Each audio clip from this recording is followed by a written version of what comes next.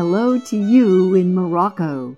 Coming to you from Whidbey Island, Washington, this is 60 Seconds for Story Prompt Friday.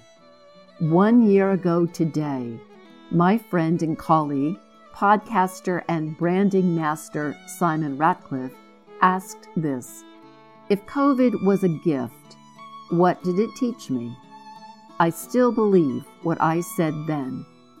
Clarity, confusion, observation, springtime birds returning from wherever they wintered, anger, divisiveness, uncertainty, fear, longer than normal wait times, short supplies, masks, solitude, loneliness, pain, every possible learning experience gathering and happy hour on Zoom, lack of leadership, bravery, patriotism, greed, generosity, a herd of Kashmiri mountain goats strolling a main street in a village in Wales, maybe window shopping, views of the snow-capped Himalayan mountains seen from India for the first time in 30 years, inventions, interventions, awareness, creativity with a capital C, frontline responders,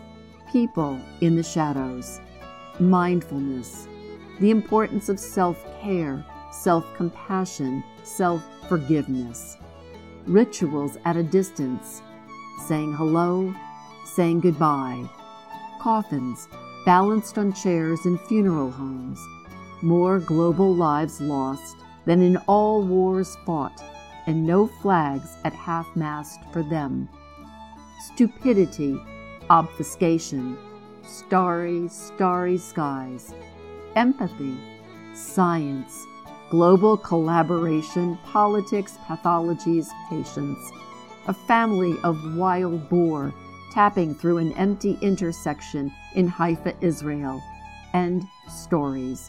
So very, very many stories to be told and heard and remembered so we may live better for ourselves and each other. Here's your prompt. What gifts come to mind for you? Write that story.